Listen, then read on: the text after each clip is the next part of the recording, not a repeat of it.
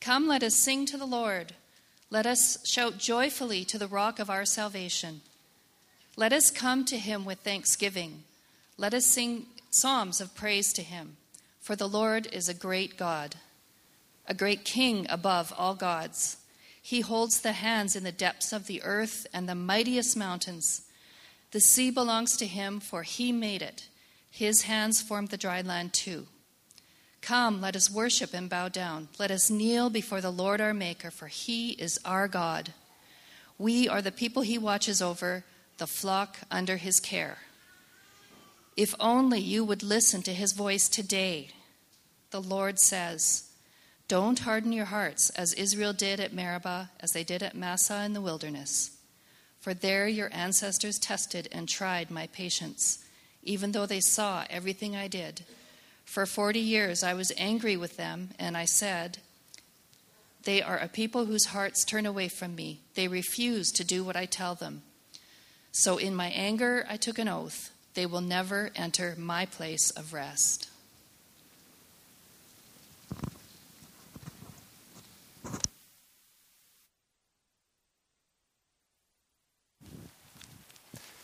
Thank you, Marianne.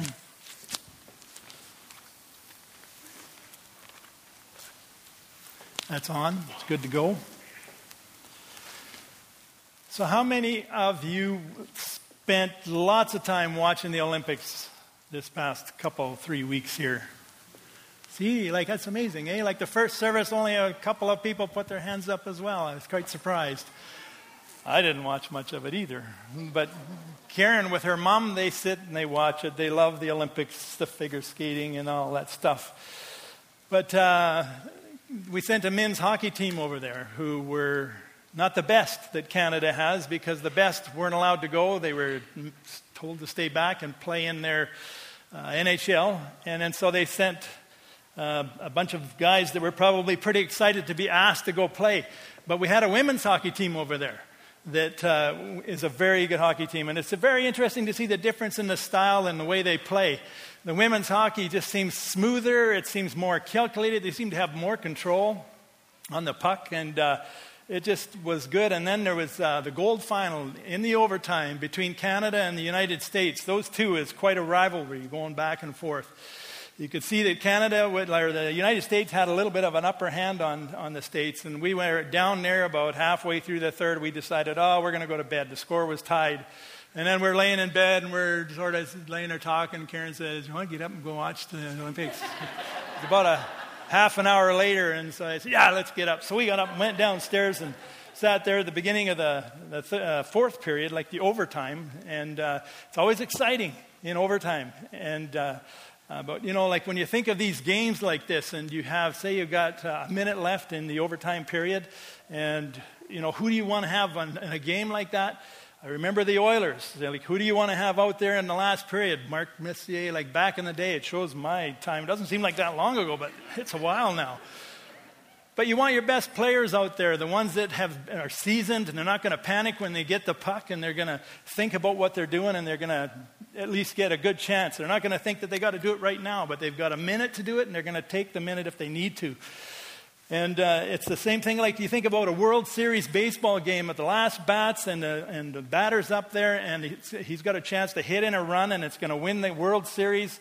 You want your best batter up there, somebody who's going to be cool and calm and collective. And he's not going to freak out when the ball's coming across. He's nervous to think in the millions of people. All these thoughts I could imagine go through the mind. I'm going to be a hero, or I can be a hero. Am I going to be a hero, or am I going to be a flop? And am I going to disappoint everybody, or am I going to be this big hero? We want the best person out there who's going to be the calmest. And you think about ourselves going through a surgery, a life-threatening surgery, or a loved one that's going through a surgery. Who would you want to have on the end of that scalpel? You'd want to have the best surgeon on the end of that scalpel. And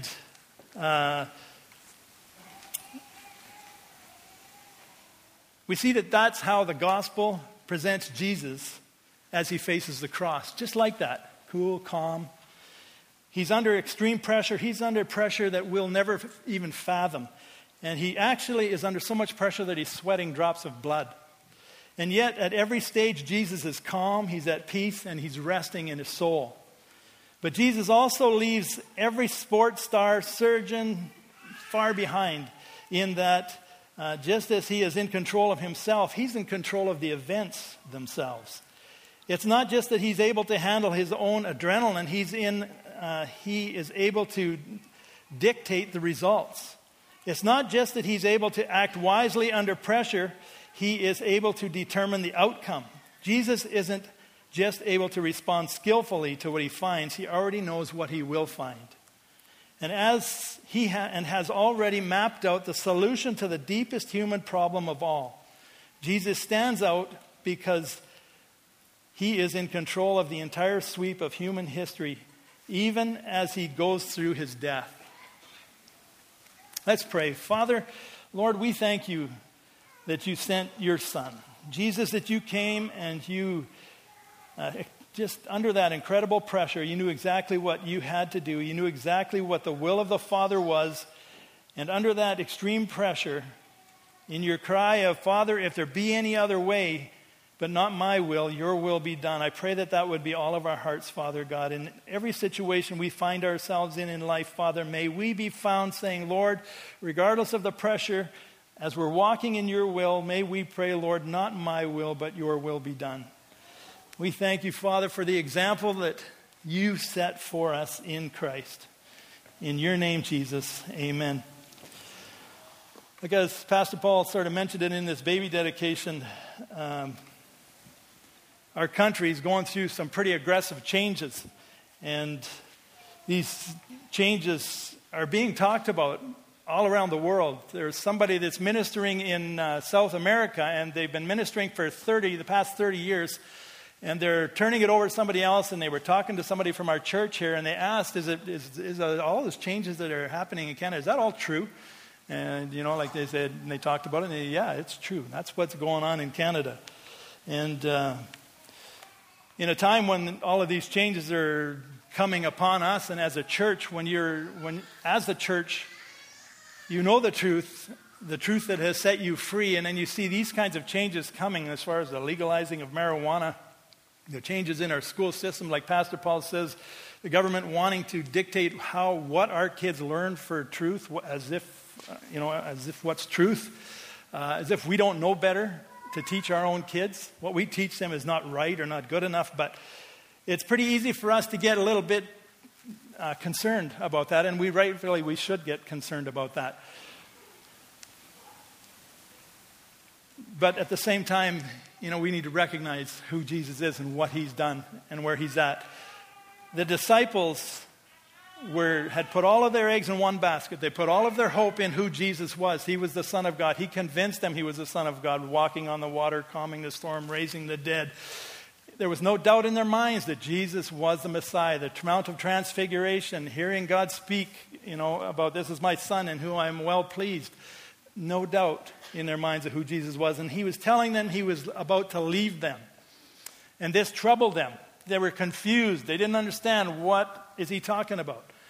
And as this troubling was going on and they were talking amongst themselves, Jesus encourages them with these words. I am leaving you with a gift, peace of mind and heart. And the peace I give is a gift the world cannot give. So don't be troubled and afraid. I like the beginning of that. I'm leaving you a gift, peace of mind and heart. He said that to them, and he's saying it to us. I'm leaving you a gift, peace of mind and heart. Are you experiencing that peace of mind and heart right now? Are you experiencing that in your walk as you walk day by day, as you go to work, as you're going through your struggles in life? Are you experiencing that peace of mind and heart? It's a gift that he says that he's given us. He's left us. So in a broken world of broken people, there are pressures that cause all of us some intense anxiety and stress. And it robs us. Sometimes it robs us of this peace of mind and heart. How do you handle these things when you have these sleepless nights? And these things that happen, and then they cause this anxiety inside your being. This morning, I want to share my experience of how I was assaulted with this anxiety attacks, like, what do you call it? Panic anxiety attacks. And I pray this morning that you'll walk away from here determined to make every effort to enter the rest for your soul that is spoken about in Hebrews chapter 4, verses 1 through 11. There's scriptures. And that you will take this peace this morning that is offered to you. If you don't know this peace, that you'll leave here with this peace of heart and mind. If you know this peace, but you're not having and experiencing this peace right now, that you'll leave here determined you're going to have that peace of heart and mind. Because I believe that it's a process. If we lose our peace, we've had our peace of heart and mind, we lose it. It's a process to get it back. And I think it's just life, and that's how life works. We're walking down the path of life, and we sort of, things get us, like stresses, loss of loved ones and all these different things can just sort of take us and shake us and rattle us, and we lose this peace. I'm going to share my experience and how I've been experiencing the victory over this area just this past while here, and why I believe that God has shown me personally that it's not optional that I live without this peace, that I don't keep a close watch and guard my heart, for it is a wellspring of life, but that it's not optional for me. But from August to December this year, Karen and I have been just crazy busy. Our lives, it's just amazing how that can happen to a person, but just crazy busy. In pretty much every area of our lives, we had things happening. And this Christmas season in December and early January, I just noticed there's something a little bit different happening inside of me, physically and emotionally. I was sitting there just enjoying myself, enjoying my family, relaxing, and all of a sudden my heart would start racing, and then I would just get this anxious feeling over me for no reason. There was nothing happening to bring this anxiousness on me. And this was foreign to me because this is not something that I struggle with. And so it was very easy to recognize. So I recognized that it was an anxiety attack because about 3-4 years ago, I was starting up the Celebrate, or I was working with the Celebrate. I was just put over the recovery areas in the church. And we were starting up the discipleship program in the church, like developing that whole area of ministry. And then so as I was working on those things and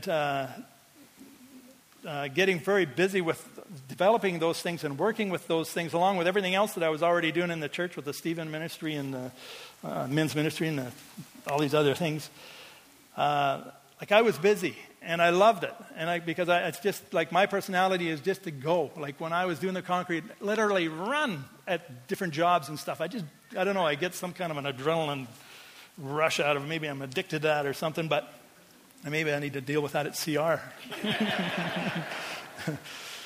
But as late as 1 a.m. in the morning, that phone and the emails and the texts were dinging on my phone. And as early as 6 a.m. in the morning, that thing would start dinging and stuff. And I was sending them out as well as receiving them. So I'm not pointing any fingers out there. They're all this way because, the boundary thing was just not really in the picture at the time.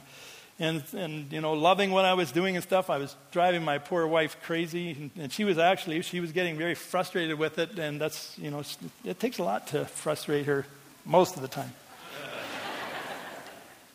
But I knew that when I was starting to, I was beginning about January, February that year, I was beginning to experience this anxiety. And that was the first time I'd ever experienced anything like that, where I was just relaxing and nothing was happening, and all of a sudden my heart would start racing. And I'm thinking, wow, am I having a heart attack? And I'm thinking how old I am. I'm thinking, I guess I'm there. So you're thinking, okay, well, what's going on and stuff? And then as time went on, I realized that it was because I was not stopping. My mind was not stopping. It was like it was going faster and faster and faster.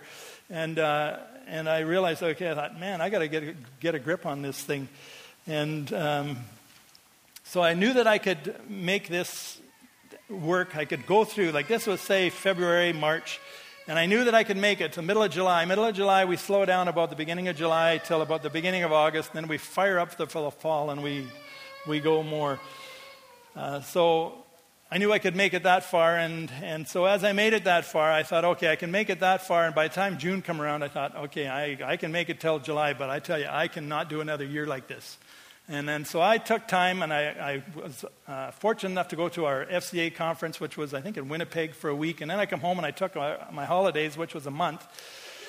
And then I took that time, and during this time I was praying and trying to read and think about how do we do this, because I've seen these big corporations are run by people, and I think, okay, I can do this. I just got to figure out how, because this definitely isn't going to work going like I'm going. So when I went on holidays, I took time and I prayed, and a little bit of fasting and reading the Word and reading some books on leadership. And when I came back from holidays, I felt like, okay, I know exactly what I got to do and how I've got to do it. And it was really very amazing. It was just exactly got to be very similar to Noah when he had built the ark and God sent the animals to him 2 by 2. It was like I would go out to talk to people about different areas of ministry, and they were just about saying yes before I even asked them. You guys, that's you. You were just about saying yes before I asked in these areas of Celebrate Recovery, discipleship, mentorship, Stephen ministry, trying to keep what we had going, plus developing the discipleship, plus, building on the Celebrate Recovery ministry. It was a miracle, because it just like when the fall came and as I was calling you people and talking to you about getting involved in these different areas, you were saying yes. And it was like God was bringing you forward, and we were just sort of somehow you were sliding right into your passion areas of ministry. And it's like you were getting exhilarated, and I was just like, wow, I honestly felt like I was just sort of standing back and watching God work. It was like, wow, like this anxiety. When I got back from my holidays, I didn't feel anxious. I didn't feel this creeping up on me, and I was determined I was not going to live like that. And if this didn't work, what I felt like we needed to be done, it was either going to work, or I was going to have to find something else to do. And so it worked, and it has worked really well. And so it was interesting when this December come along, and these anxiety attacks popped their head up again. It was like I went to the door and I looked through the people, and all of a sudden it was anxiety right there. I thought, it's back. And then, there's this scripture that is in Genesis chapter 4, and it says, sin is crouching at the door. It is eager to control you. You must subdue it and be its master.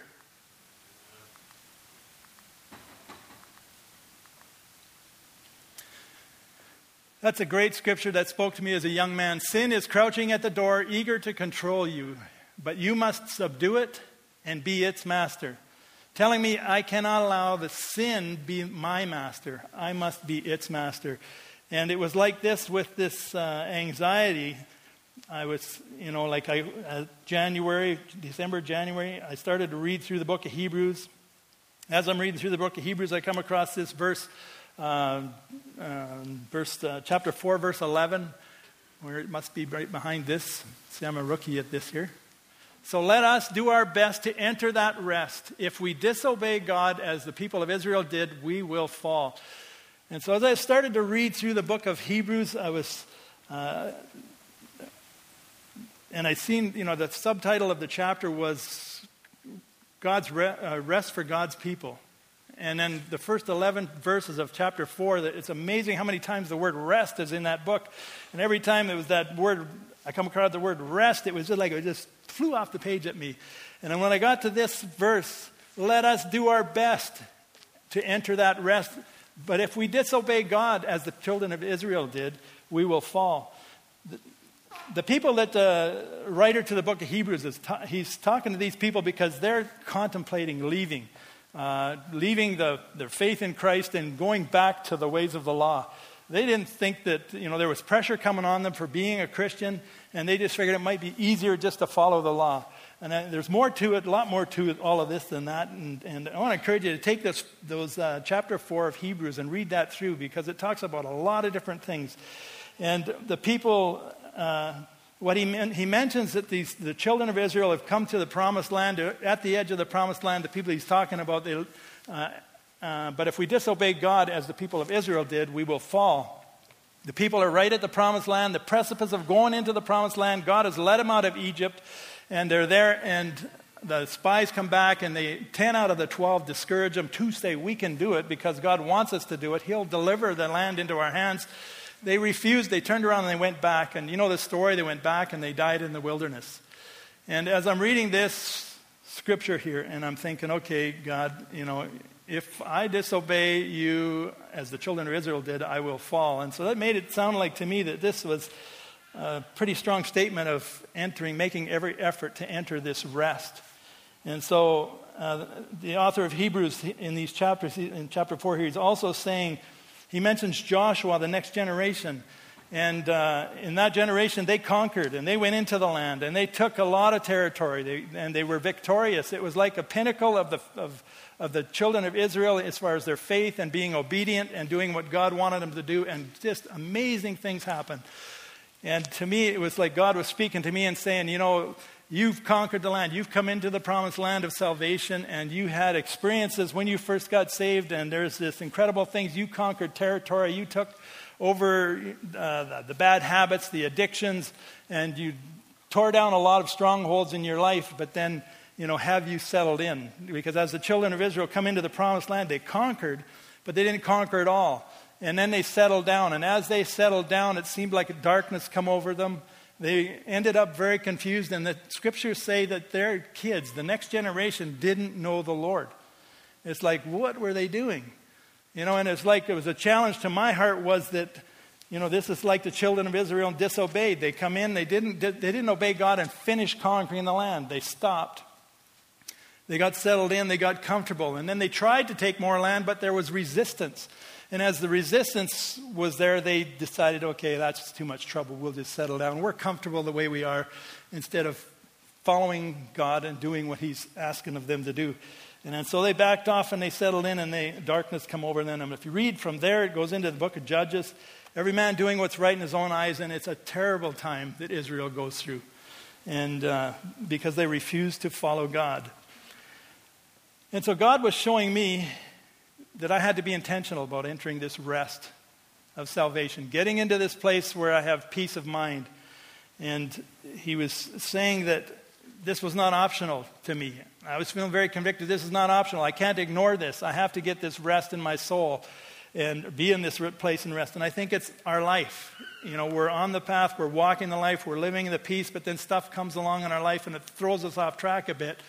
But then, as I recognize this is when, I need to stop.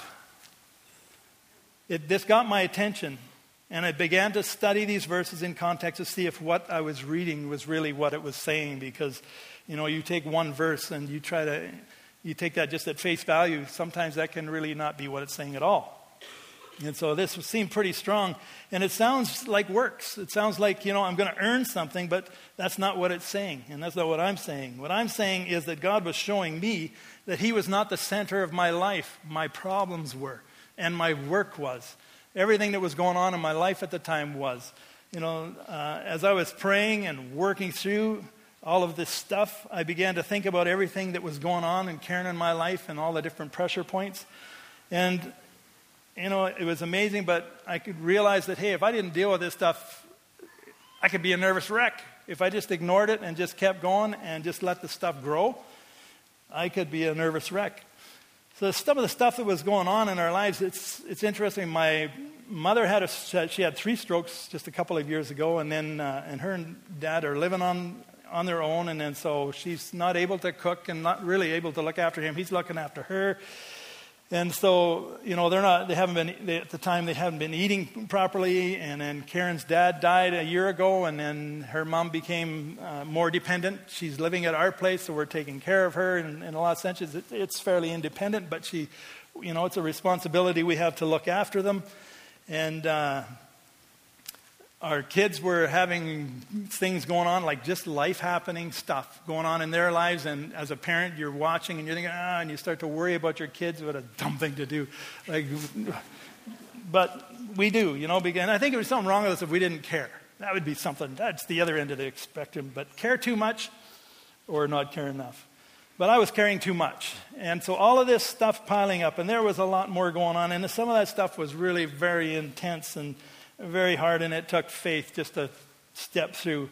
So I began to pray, to seek God on this winter in January here, and I was led to a lot of verses, but this one here is a powerful verse, and we all know it. You know, this is Philippians 4, verses 6 and 7, don't worry about anything, instead pray about everything. This is the most highlighted highlighted verse in the Bible, Amazon says. Pretty good.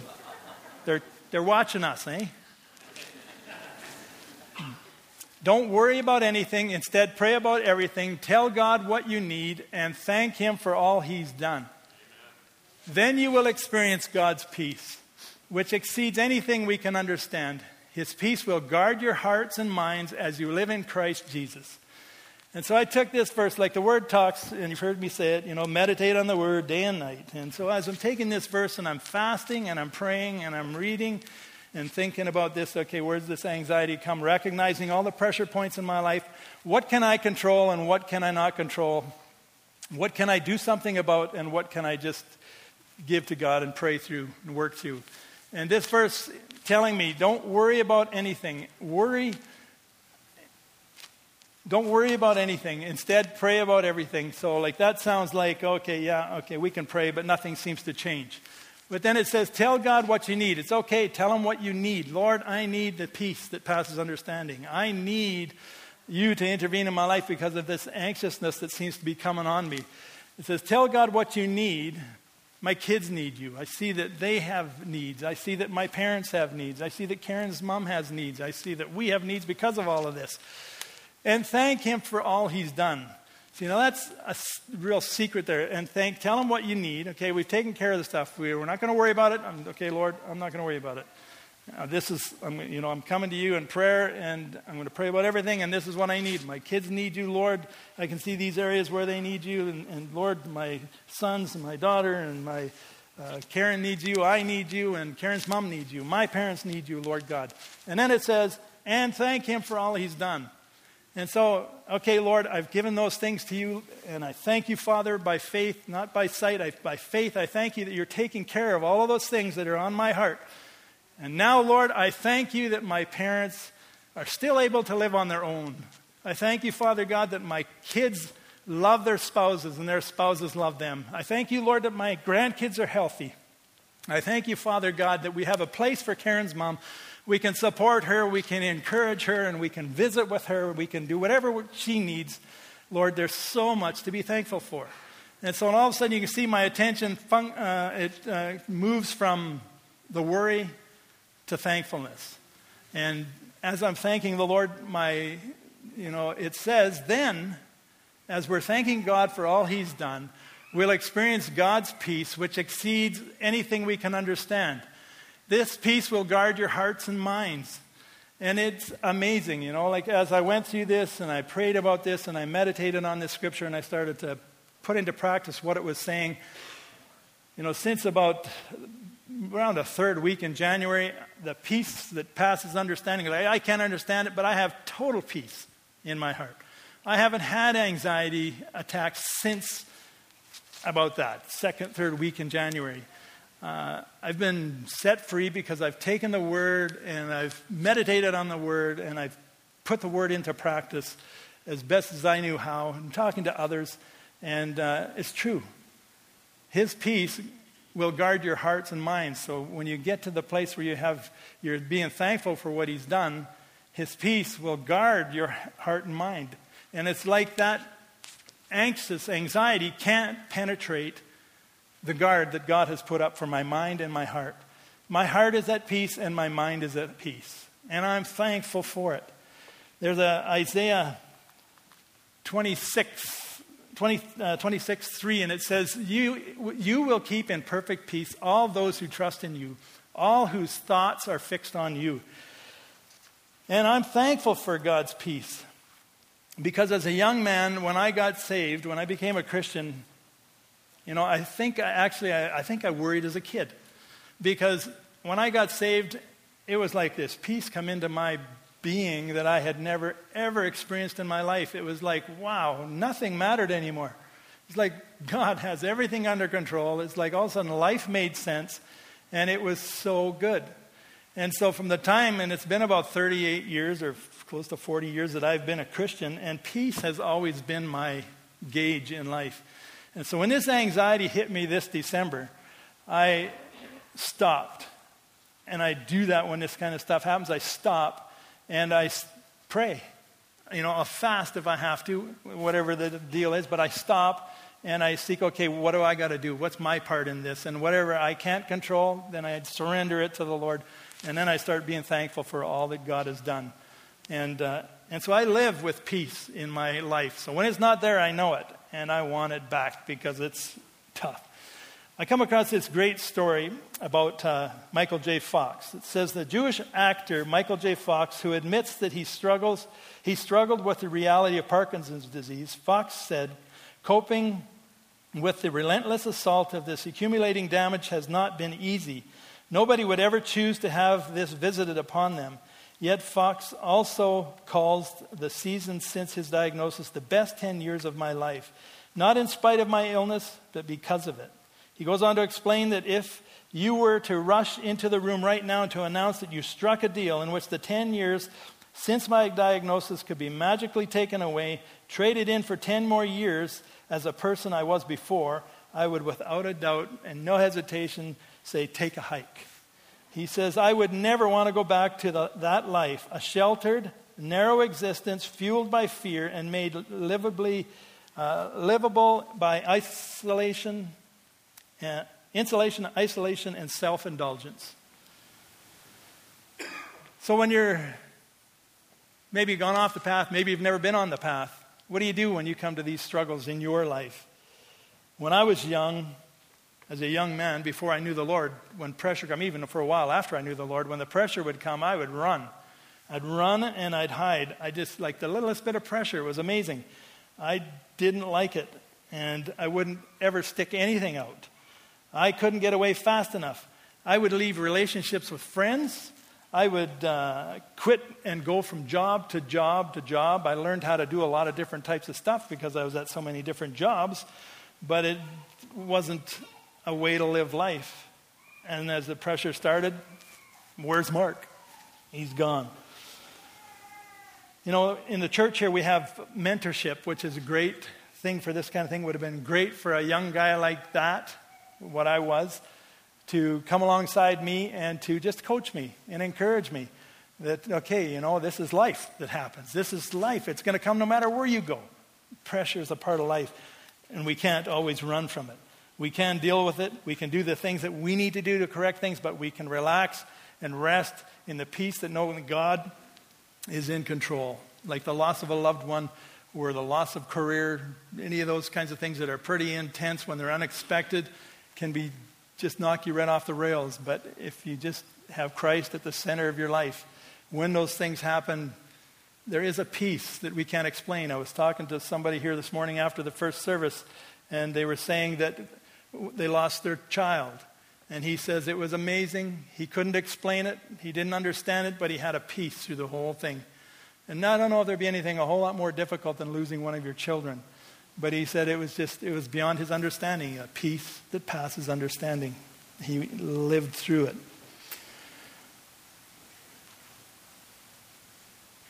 So the pressures that come to us in life are not always negative. And that's where we need to be praying through these times when they come. Remember at the beginning I quoted the verse, I'll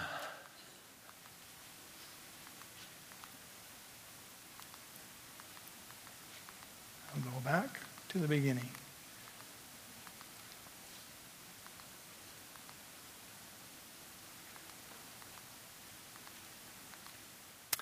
So let us do our best to enter that rest is not the one I wanted. This one. I'm leaving you with a gift, peace of mind and heart. And the peace I give is a gift the world cannot give. And church, the world cannot give.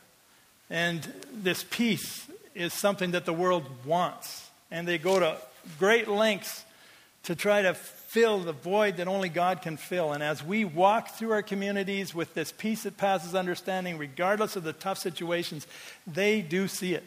They feel it, they see it, they hear it. But Jesus has left us this gift of peace in mind. And I asked the question at the beginning, are you experiencing this gift in your life right now? What are the pressure points that are in your life that are maybe robbing you or trying to rob you of the peace that passes understanding? Because we all have them. We all go through the different seasons in life of pressure. Sometimes these seasons of pressure seem to drag on and on and on. But when we go through these seasons, we can have that peace in our hearts that we just understand that God is in control. I don't understand what's going on, and it doesn't make any sense to me. But God, I know that you have things in control. And there's a peace of knowing that. But it's more than just knowing it. There is an assurance that comes in our soul as we put Christ at the center of our heart and the center of our lives, removing the problems and putting Christ there. So there's so many things, like what are some of the things that we can be pressured about? One pressure point, some of you might be saying that I have so many pressure points in my life right now, I wouldn't even know where to start to deal with these things. And as a church, we can help somewhat, but we can help you get help as far as the pressure points in your life. And we have ministries in the church where people will come alongside you if these pressure points are pressure points that loss of a loved one or change of career or loss of your job, all those kinds of things. There's just, they're just endless of what they can be. We have people that can walk alongside you, discipleship, just to help you get established in your faith and get your footing under you. Who is God and who is Christ? How does that work in my life? What does that look like if I'm walking with him? And how do I even do that? We've got ministries in the church that can help you with all that kind of stuff. You heard me mention Celebrate Recovery. It's hurts, habits, and hang-ups. It's a great program. There's so many pressure points. We don't know where we're going to start. Let us help you if we can. We will. And I know that if we can't help you, we can sure find somebody that can. You might say, my partner is driving me so crazy that you wouldn't even have peace if you were married to this person. Sometimes that's tough. Sometimes relationships are tough. But you know what? To live is Christ. To die is gain. We've got to die. That's the Christian life. It's to die. And whatever our circumstances are right now, that's where the word comes in. What does God's word say? Am I going to come to the edge of the promised land of salvation and say, okay, Lord, I see what you're saying. I can come into the promised land. I can come into salvation. And I can see, Lord, that some of the stuff that I'm going to have to deal with, am I going to deal with it? And am I going to respond in the way that he's telling me to respond? He's not doing it because he's an ogre and he wants to see you do things you don't want to do. He's doing it. He has a way that it seems right. Like we have a way that seems right, but it leads to death. And he has a way that leads to life. And so, if you're at the precipice of entering into the promised land, whether that's into salvation, maybe you've never asked Jesus to come into your life and be Lord of your life. Maybe you've never experienced that peace before in your life. Today you have the opportunity to do that. After the service, come down and talk to me. I would love to talk to you about that because it's possible to have peace in your life. And that's where we want to live. We want to live in that peace. Maybe you're at the precipice and right on the edge, you're a believer, but God is saying, okay, I want you to do this. And you're saying, I don't want to do that. And he's saying, I'll give you the grace to do that. But I don't know, Lord. This little argue that goes on with us. His grace is sufficient. And you won't know until you do it, until you go through it, until you surrender your life. Wholehearted, surrender it. And then you'll experience what his word is talking about over and over and over again. We don't know what God is doing with us and through us, what he wants to do. Maybe you just lost someone, a loved one. We've done a few funerals this past year, and that is very difficult. It's just like it's something that just doesn't seem right. Life, it just doesn't seem like that should happen, but it does happen. And it just really brings the reality of the word saying that this is not our home, we're just passing through. It really makes that clear. And it really rattles us sometimes. But we have people to help you walk through that. And that can knock us off stride. Maybe you've discovered that you have a debilitating disease, or you've changed this, or something's come into your life that's going to totally change the way you live. That can be very disconcerting. Maybe the pressure's on as a young person in school. You know what God wants you to do, but boy, it's a tug of war. I remember being young and wow, to try to choose to do the right thing is not an easy thing to do. But you choose to do the right thing, you'll never regret it. And these people, your friends, need you to be choosing the right thing because they need an excuse to choose the right thing. They would love to have somebody to follow doing the right things. They may react and turn their back on you, but pretty much every one of them are really looking. And they're really watching. And one day when the pressure's on in their life, when they're down and out and desperate, guess who they're going to come to? They're going to come to you. And I think that goes for all of us. As we stay steady and stable and just solid and in the Word, whether we're mocked or not, comes around, they will come to you. In construction for 20 years as a Christian, eventually they all came to me over 20 years about life and problems and things that they were going through when the crunch hit. Maybe one thing is, like our senior citizens. You're in your home where you've been all your life, and I've talked to some of our seniors. They've been moved out of their home by their kids and into a lodge. That's a very difficult thing that can happen too. But, God is in control of our lives. And we've got to just live with that peace in our heart, regardless of the circumstances that are going around us.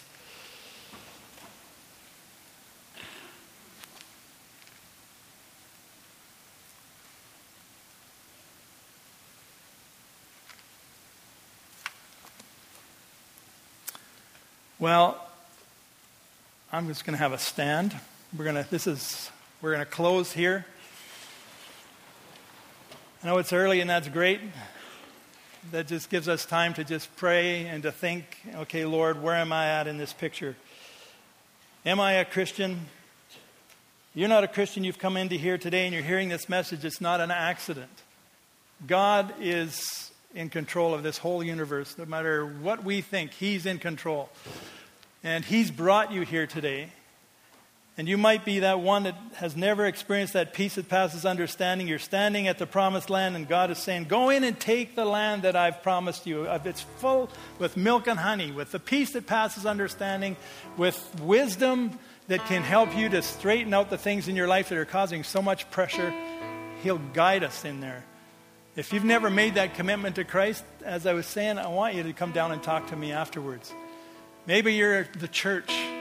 Remember in the late 70s, early 80s, there was a sovereign move in the central Alberta. I think it was happening a lot of places, but central Alberta, when I became a Christian, it was like we come into the promised land and we were taking territory. And it was miraculous, the things that were being prophesied over Karen and I, the things that God was saying to us that nobody knew. These strangers would come in and prophesy over us, things that were in our heart that only we knew, and then talk to us about what's coming. And it all has come to pass. Powerful stuff. And so we were dealing with strongholds in our lives, things that weren't right. And we were dealing with things, and we were getting our lives right. And where things would come up, we would deal with them. And we wanted to walk the walk. We wanted to live this life that God, the Creator, was talking to us about. He seemed so real and so wanting to be so involved in our lives. And so we said yes, but then that's like 38 years ago. So what happens? You come into the promised land, you take all of this territory, and then it's like you come into it and it just slowly starts to stop taking over the land. So then we get to a place where we settle. And are we settling down where we're walking and we're saying, okay, Lord, you are good. You've been so good to me. And then as we settle in the land, compromise starts to happen in our lives. These things that we at one time, when I first became a Christian, I cut the cord on the TV, I shut the radio off, and I quit drinking and all this stuff. And then, as you're walking, things slow down. Oh, here comes the TV, buy a TV, put it in the house, turn the radio on. We start to bring these things back into our lives, and it can slowly put a cloud over our lives. And we don't remember where we come from. But yet we say we're Christians, but yet we're compromising in our lives. And we can't be like that because the children of Israel went from that state to destruction. It's incredible when you read the book of Judges what a terrible state they were in. And we don't want to be there. It's a picture. Where are you at this morning with it all? The scripture that Hebrews is telling us, let us do our best. Let us make every effort. Let us do whatever it takes. 3 different translations. Whatever it takes to enter that rest. But if we disobey God as the people of Israel did, we will fall. It is a potential. If we feel like I'll never fall, that's pride. And I tell you, like this, pride comes before the fall. Today I would like us all to bow our heads and just pray and just say, Lord, where am I at? in this picture? Am I one that's at the edge of the promised land and I've never experienced your peace? Am I one that's never come into making you Lord of my life and even the start to get there? Am I one that's been a Christian all my life and I've allowed compromises to come into my life, stuff that I thought was so not right when I first gave my life to you, that maybe wasn't right, and maybe in our zeal we were a little bit out of balance? But give us wisdom. I pray for everybody here, Lord, that you would just pry into the hearts, the souls, and stir them, Lord God. I pray for the conviction of your Holy Spirit to come down on this place and to help us to hear what your Spirit is saying, Lord God, and put us into the place of the rest, the peace, Lord God, that passes understanding, the salvation, Lord, of our souls that the enemy has no right to. We surrender our lives to you. We commit ourselves to you, and we pray, Lord, your will be done in our lives, and help our kids, Father God. I pray, Lord, that our kids are not a generation that don't know the Lord, but that they will know you, Lord, that you will draw them, Father God. We claim them. We tear down the strongholds, Father God, of our kids and around our kids. We release your Spirit to minister to them. Give us wisdom as parents on how to live this life before them, that they're convicted and that they want you, Father God. I just bless your people, Father God. I just pray that you would help us to be the people that you've called us to be, Lord. In Jesus' name, amen. I want you this morning to think, okay, I'm drawing the line in the sand this morning. I'm committing myself to you, Lord. And I'm going to thank you, Father God, for all that you've done, because he's done so much for each one of us. No matter where we're at, no matter the struggles we've got going in our lives.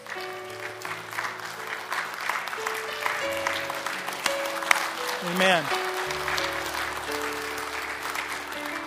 He's not got ill will for us. He's only got good for us. It might not look like what we want it to look like or expect it to look like, but throw all that out the window and say, Lord, your will be done.